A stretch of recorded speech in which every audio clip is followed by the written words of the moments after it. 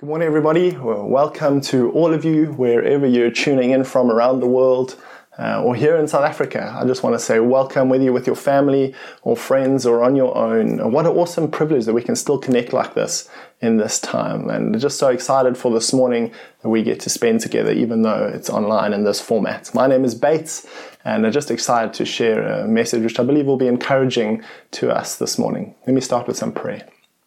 Thank you, Jesus, that you love us, that you're with us, and that we can trust you.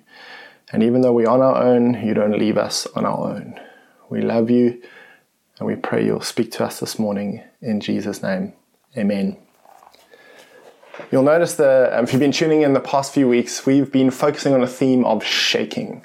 And we've been speaking about unshakable God, unshakable kingdom. This morning we're going to be speaking about an unshakable mission.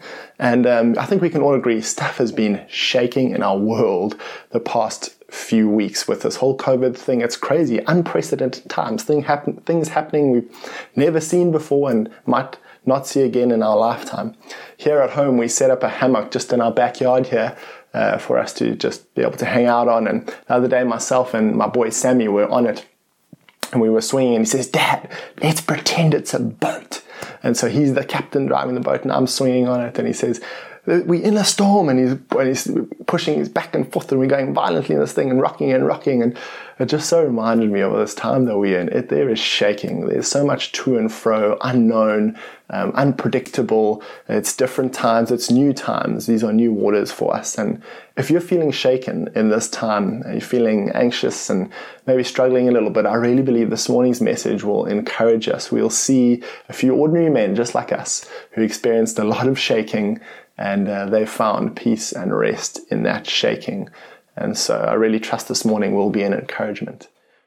You may have noticed these two little items next to me, and they're not just random decorations. These are representing the two scenes from our story today. We're going to get a look in at two dramatic scenes from Jesus' life with his disciples, first-hand accounts from the disciples recorded in the Gospel of Mark for us. And these two events happened very close to one another, in fact, a few hours apart. So let's have a look in this morning. And they are found in Mark chapter 4, the Gospel of Mark chapter 4, verse 35. And it's quite a big section up to chapter 5, verse 20. We're going to skip a little bit in the middle. I'll explain why later. But let's start with the first scene, Jesus calming the storm, this little boat to represent that. And I want to show you an image, it'll be on the screen now, of what a boat in that time might have looked like to help in your mind's eye as we read the story. So let's start in Mark chapter 4, verse 35. That day, when evening came, he said to his disciples, "Let us go over to the other side." Leaving the crowd behind, they took him along just as he was in the boat. There were also other boats with him. A furious squall came up, or a big storm, and the waves broke over the boat so that it was nearly swamped. Jesus was in the stern, sleeping on a cushion. The disciples woke him up and said to him, "Teacher, don't you care if we drown?" He got up, rebuked the wind, and said to the waves, "Quiet, be still." And the wind died down and it was completely calm. He said to his disciples, "Why are you so afraid? Do you still have no faith?" They were terrified and asked each other, Who is this? Even the wind and the waves obey him?" As we move on to our second scene in our story today, which the chains represent, I want to show this image on the screen, a dramatized version of a demon-possessed man to keep in our mind's eye as we work through this section. And I've cut out a little bit in the middle, as I said earlier. It's from Mark chapter 5 and from verse 1. They went across the lake to the region of the Gerasenes. When Jesus got out of the boat, a man with an impure spirit came from the tombs to meet him. This man lived in the tombs, and no one could bind him anymore, not even with a chain. For he had often been chained hand and foot, but he tore the chains apart and broke the irons off his feet. No one was strong enough to subdue him. Night and day among the tombs and in the hills, he would cry out and cut himself with stones. When he saw Jesus from a distance, he ran and fell on his knees in front of him. He shouted at the top of his voice, "What do you want with me, Jesus, Son of the Most High God? In God's name, don't torture me." For Jesus had said to him, "Come out of this man, you impure spirit." And we skip down to verse 15. When they came to Jesus, they saw the man who had been possessed by the legion of demons sitting there, dressed, and in his right mind, and they were afraid. Verse 18. As Jesus was getting into the boat, the man who had been demon-possessed begged him to go with him, but Jesus did not let him. But he said, "Go home to your own people and tell them how much the Lord has done for you and how he's had mercy on you." So the man went away and began to tell in the Decapolis how much Jesus had done for him, and all the people were amazed, and rightly so. What a crazy series of events. Certainly no ordinary 9 to 5. Firstly, a hectic storm comes up and the boat's being tossed to and fro, and Jesus stands up. Men fear that they're going to drown. Jesus stands up and with 3 words, "Quiet, be still," he calms the storm and it listens to him and obeys. And as if that's not enough drama, secondly, there's the scene with a demon-possessed man that not even chains can keep down. This savage demon-possessed man comes running at them as they reach the shore. Jesus looks him in the eyes, rebukes the demons, and calms the storm in that man's life so that he sits in his right mind at the feet of Jesus. Then Jesus sends him out to go and be the first missionary for Jesus. Wow, these scriptures are just so alive and awesome. And so we're going to discover 3 key observations from these scriptures today together. And I've put them under 3 key headings: Jesus the man, Jesus the master, and Jesus' mission. So let's start out at the first observation, Jesus the man. And we're going to be working from Mark chapter 4, 35 to 38a, that first little section. That day, when evening came, he said to his disciples, "Let's go over to the other side." So it was evening. Jesus had been teaching for a long time, the whole day, in fact, to large crowds. He'd been performing miracles. The man was tired. And so he says to his disciples, "Let's get into the boat and go over to the other side where there are no crowds, and he can sleep along the way and rest." He was exhausted. In fact, he was so exhausted that the coming violent storm didn't even wake him up from his sleep. He was so exhausted. And he says, "Let's go over to the other side." I think Jesus knew what he was saying when he said, "Let's go over to the other side." He knew what was to come in the storm, and he knew what was to come in the storm of the man's life that they would meet on the other side. Verse 36, leaving the crowds behind, they took him along just as he was in the boat, and there were also other boats with him. And so not all the disciples could necessarily fit in one boat if it was quite small, so there were other boats there also. And then a furious squall came up, so a massive storm arises, and these men who were on the boats, we could quite confidently say that some of them were definitely fishermen, because some of the disciples were fishermen. They were men of the sea. They knew what the sea was like. They knew that inland lakes like the Sea of Galilee sometimes had furious squalls and storms that would come up in a moment and an instant. And they could sink boats easily. They would have had friends and family who had drowned in storms like this. And so when the storm came up, they were starting to freak out. The boat was getting swamped. And they were panicking. And then in verse 38, it says this: Jesus was in the stern, sleeping on a cushion. As if he wasn't even bothered. Jesus was resting. Isn't it a fascinating thought to think that Jesus, like us, would have lain down and on his back in that boat and probably had a few random thoughts flow through his mind before he kind of drifted off to sleep. Amazing. Fully human he was and is. And he was sleeping on a cushion. Isn't that interesting? Why would they put that detail in there unless it actually happened? These are actual factual events that got recorded. Jesus sleeping in the stern of the boat during a massive storm. And so Jesus, sleeping in this boat, stands up and he rebukes the storm. But before we get there, Jesus never promises us no storms in life. In fact, he almost guarantees us troubles. But what he does say is he'll be with us in the storms. Just like he was with these disciples, he'll be with us in our boat. He will never leave us in the midst of trouble. The wonderful thing about Jesus being fully human is that's part of what qualified him to die on the cross and rise again as a perfect sinless man so that we could be connected back to God. That's part of this incredible gospel good news story, that because Jesus was fully human and sinless, he could die on our behalf so that we could be reconnected to God. And then one of the most reassuring things about Jesus being fully human, and we see in this story, is that he experiences humanity in every way we do. He gets us. He knows us. He's experienced all the emotions, the desires, the deep stuff that we've experienced. He's been tempted in every way that we have, yet without sin. And so this is so reassuring because he can fully empathize with us in our humanity, in our anxieties, in our struggles. Hebrews chapter 4 and verse 15. For we do not have a high priest, that is Jesus, who is unable to empathize with our weaknesses. But we have one who has been tempted in every way, just as we are, yet he did not sin.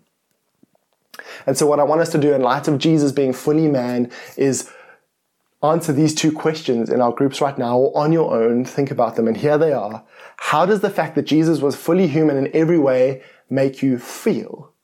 And then secondly, and following on from that, how does this affect the way you think about him? Cool, you can answer those questions together right now. Go for it.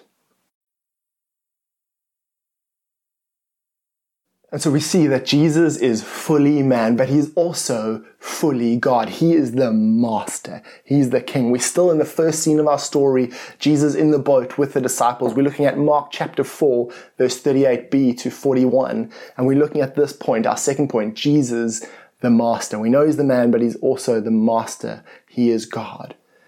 And so the disciples woke him. They woke Jesus. They said, Teacher, don't you care if we drown? And one of the other versions in Luke's gospel says, Master. And so we see they're slowly starting to perhaps get the identity of Jesus. They've seen him help so many other people along the way as they walked and journeyed with him. These disciples say, maybe he can help us in this crisis. And so they wake him. And Jesus gets up and he rebukes the wind and he says to the waves in 3 simple words, quiet. Be still. And just imagine Jesus being like, guys, why are you panicking? He stands up without a sweat and he rebukes the wind and the waves, and they are still and they are quieted in a moment. They obey his rebuke.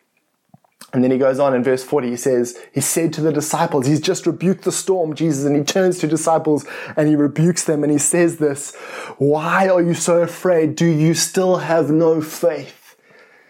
And what Jesus is saying to them is, you don't need to have massive faith. You just need to put your faith in the right place. He's not saying you have no quantity of faith. He's saying, where is your faith being placed? And one of the other versions in Luke's gospel of this story, it says, Jesus says in this moment, where is your faith? He's not saying you haven't, and he's saying, where are you placing your faith? And just like us, where do we place our faith? When the storms come, they are real, they are large, and they can be so overwhelming that we tend to forget where we can place our faith. What is truly most powerful, the storm or our God?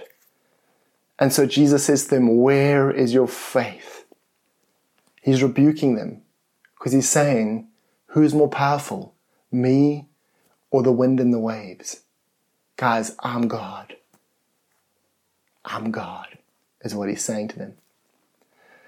And so in verse 41, they were terrified because now their fear of the storm had been replaced with their fear of Jesus, because they're starting to realize who this guy really is. And they say to each other, they turn to each other, they say, who is this God? Who is this? Even the wind and the waves obey him. And in the disciples' mind, being Jews as they were, I imagine the Psalms were coming to mind in their heads. Some of the Psalms of old, 65, 89, 93, and a whole bunch of them where the only one who calms the wind and the waves is God. And this man has just done that, i.e., he must be God. Guys, God is in the boat with us right now. Hectic. And so their fear of the storm is replaced with the fear of God, who is far more powerful than the storm. It is just incredible. And so this story, this Jesus calming the storm story, reveals Jesus' identity. It unmasks some of his identity. He is human, but he is also God. In one word, he can rebuke the storms and they are stilled. He's more than just a teacher. In fact, he's more than just a miracle worker. Mark ups the ante for us and he says he has the same authority as God the Father. He is God in the flesh. And so as I said earlier, when the storms are raging in our lives, when it's just so hectic, what looks more powerful to us? The storm or our God? When the storm was raging in these disciples' lives, literally they're going to be thrown overboard and drowned. What was more scary, the storm or Jesus? And so the pertinent question here, as Jesus asked the disciples, is where is your faith? What is most powerful? Because the truth is that whatever we deem to be most powerful is the thing that will master our thoughts and actions. If we think God's most powerful, then we can trust Him and He will master our thoughts and actions. If we think the accumulation of money is the thing that's most important and most powerful, we will go after that. If we think that what we look like or the friendships that we have, whatever we feel is most important and most powerful in our lives, that is the thing we will put our trust in and our faith in, and that is where we will place it. And so when the storms of life come, it's a real good test for us, and we need to ask ourselves humbly and honestly the question, where is my faith? And so when COVID-19 comes at us and our whole life is shattered and shaked and thrown around, perhaps some of our family members will even pass away, perhaps some hectic stuff will happen to us, where is our faith? And I believe Jesus would ask us that question this morning, where is your faith? He's not asking for a massive amount of faith, He's just asking for a teeny weeny childlike faith in a massive, incredible, awesome God that He is. He's just asking for it to be placed in the right position. The truth is that our faith placed in Christ is never misplaced. He's the one who stands and calms the storm. He's the one who can stand and calm the storm in our lives. And so like the disciples, Jesus is in the boat with us if we are Christ followers. He's with us. He can calm the storm. He cares for us. He knows us. He's with us in the storm. He's not far off and distant. He is close. And He says the storm is serving a purpose in your life that you might not right now understand, but it's greater than what you see and what you know, and it's for your good. 1 Peter chapter 5, verse 6 to 7 says this, speaking to Christians, humble yourselves therefore under God's mighty hand, that He may lift you up in due time. Cast all your anxieties on Him because He cares for you. God cares for you. And so in our groups now, considering that Jesus is fully God and fully man, but the fact that He's fully God, I want you to ask this question, what fears are threatening you right now? In this moment, what fears are threatening you? And then following on from that, how does the fact that Jesus is fully God help you with those fears right now? In your groups or on your own, go for it.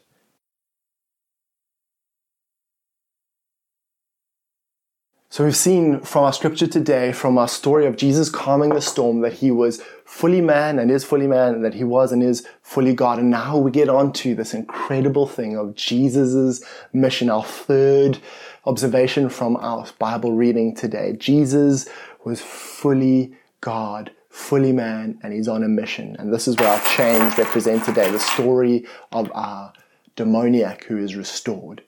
And so we come to the point of Jesus' mission here. We've seen His identity, now we're looking at what He's all about and what He does. And the fact that He's on a mission that is unshakable. I'm going to give away the points here. The mission that is unshakable, that is unstoppable until that last day when Jesus returns. It cannot be derailed by a storm. It is sure and eternal and will last. He is on mission right now. He's been on mission since He came, and He's on mission right now. And here's that mission that Jesus is on in a nutshell. Here's the mission, and it's what He's inviting you and He's inviting me to join Him on today. Here it is from Luke chapter 19 and verse 10. It says this, for the Son of Man, that's referring to Jesus, the Son of Man came to seek and to save the lost. He came to seek and to save the lost. That's His mission. That's why He came. That's His purpose on this earth. Jesus' purpose was to seek and to save the lost. That is His purpose. And Jesus is inviting us to join Him on that unshakable mission. How awesome is that? And so we're going to look at Mark chapter 5, just from verse 6 to 8, and then 15 and 19 for our next section here, looking at Jesus' mission. And so let's focus in there from verse 6. When He saw Jesus from a distance, that's the demoniac, He ran and fell on His knees in front of Him. And so this man has run at Jesus. He hasn't just kind of seen from afar, He's running at Him. Verse 7, He shouted at the top of His voice, what do you want with me, Jesus, Son of the Most High God? In God's name, do not torture me.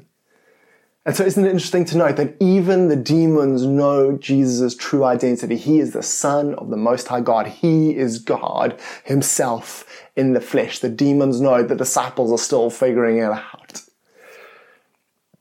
Verse 8, for Jesus had said to him, come out of this man, you impure spirit. And so Jesus rebukes the demon in this man and he stills that man's life. And the representation of the storm that we've just seen in the story before is representation of this man's life. He's been bound in chains for his whole life. No one can contain him. He's out of control. It's a storm, and Jesus comes, speaks a word, and this man's life is stilled and calmed, just like that storm. This man was impure in every way. He lived among the dead in the graves. According to Jewish law, he would have been seen as completely filthy and riddled, not just on the outside, but on the inside. But Jesus looks him in the eye, has compassion on him, and rebukes that man. He came to the other side of the lake. This is my argument this morning. He came to the other side of the lake, not to calm the storm, but to heal, restore, and save this man's life. That was his primary purpose in heading to the other side of the lake. That's his mission, Jesus' mission on earth, to seek and to save the lost, men just like this demon-possessed man, men and women just like me and just like you, broken and sinful and frail as we are. He has come for us to seek us out and to save us and to restore us to full life in him. And so we move on to verse 15. When they came to Jesus, we missed the whole section there about Jesus rebuking the demons. The demons go out into pigs and they run into the lake. The men who own the pigs go into town. They tell of what has happened to this demon-possessed man. And then those people who heard about it come back out into the side of the lake, and they see this demon-possessed man. And this is what happens. When they came to Jesus, they saw the man who had been possessed by the legion of demons. That means many demons. They saw him sitting there, dressed and in his right mind, and they were afraid. You see, this is what the kingdom of God is like. Where Jesus rules and reigns, where he is in control, it's people sitting down at the feet of Jesus, clothed and in their right minds. It's from chaos to calm, from possession to peace. That is the kingdom of God. And that is what Jesus invites us into when he dies on the cross and rises again and makes a way for us to reconnect with God. He's saying, come and be part of my kingdom. I'm a good king. I'm the best king. My kingdom is peace, joy, love, grace, wholeness. It is incredible. And that is what this man had just experienced. Sitting at the feet of Jesus in his right mind, fully clothed. And so verse 19, Jesus says to this man, he wants to come on the boat with him, but Jesus says to him, go home to your own people, ex-demoniac, and tell them how much the Lord has done for you and how he has had mercy on you. And so Jesus restores this man, he heals this man, he does an incredible miracle work that no one else and nothing else could do in this man's life. And this man just wants to follow him. Of course he does. His life has just been changed. And Jesus says no. Turns him around, points him back to where he's come from, and he says, ex-demoniac, go back into the towns from which you came, those 10 cities in the area, the Decapolis, and go and tell them how awesome I am and what I've done for you. Tell them of the incredible works I've done for you. And so Jesus sends this man out, the first missionary for Jesus, an ex-demoniac Gentile, not some upright, upstanding Jew, but an ex-demoniac. Jesus doesn't choose the ones we would choose. He chooses whoever he wants to fulfill his purposes. If you're a follower of Christ this morning, and you feel unworthy or you feel like you don't deserve it, you don't. Jesus chooses whoever he wants, and he restores and he redeems and he renews, and he sends us on our way to join him on mission to go and seek and save the lost, just like he did to this ex-demoniac. He sends him out. Think about it for a moment. This is such a weird thought experiment, but I did it just the other day. The way the Christian faith works is it gets passed on from person to person like a baton. And I share my faith with my friend and he starts following Jesus. Then he shares his faith with another friend. He starts following. And so it gets passed on from person to person, from generation to generation.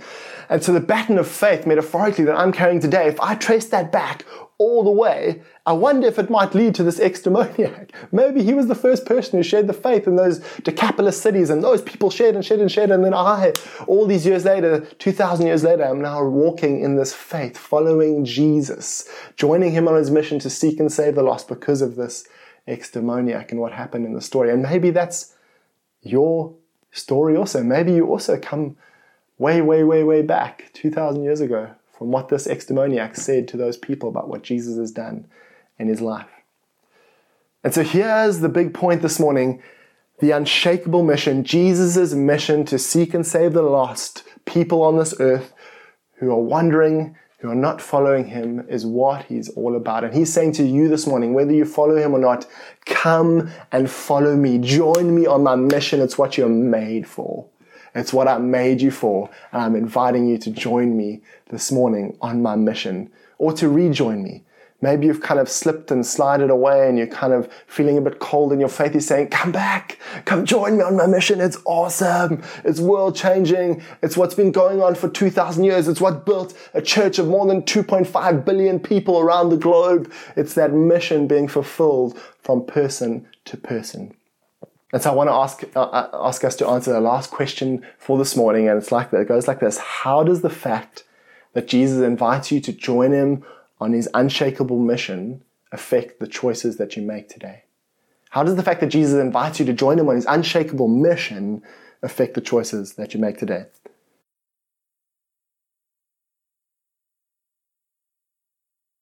So we've seen from this incredible text this morning, three incredible things. Jesus is fully man, Jesus is fully God, and Jesus is on a mission. And he's inviting us to join him on that mission. Imagine we all took him seriously, those who follow Jesus. Imagine we took him at his word. Imagine how many who are seeking would find. Imagine how many skeptics would become convinced. Imagine how many who are wondering would find their way. Imagine how many hungry would be fed. How many rejected would be accepted. How many lost would be found. How many proud would be humbled. How many demon-possessed would be set free. Imagine how many lonely would be set into families if we took Jesus at his word and joined him on his mission of seeking and saving the lost, his unshakable mission, that no thing that ever happens will ever stop his mission until that very last day when he returns in the future. And so in this time of crisis, and in fact, I would say at every time, is there anything this world needs more, that we need more than Jesus and his transforming power in our lives and his mission and purpose for our lives in a time when all sorts of purpose is being tested? We're wondering, what are we really here for? He has a purpose and a plan and a mission for each of us to join him on, to seek and to save the lost. Is there anything better to hear and to be part of than that? And so I want us to close this morning by praying together. I want us to pray with two groups of people. The first one is, if you consider yourself a Christ follower, I want to pray with you this morning. If you want to join Jesus again on his mission of seeking and saving the lost, if you feel like you've kind of been a little bit apathetic and a little bit kind of just going day by day, but you want to rejoin Jesus on his mission to seek and save the lost, pray with me now under your breath. Lord Jesus, thank you that you are on mission and that you have a purpose and a plan for each one of us to join you on your mission of seeking and saving the lost.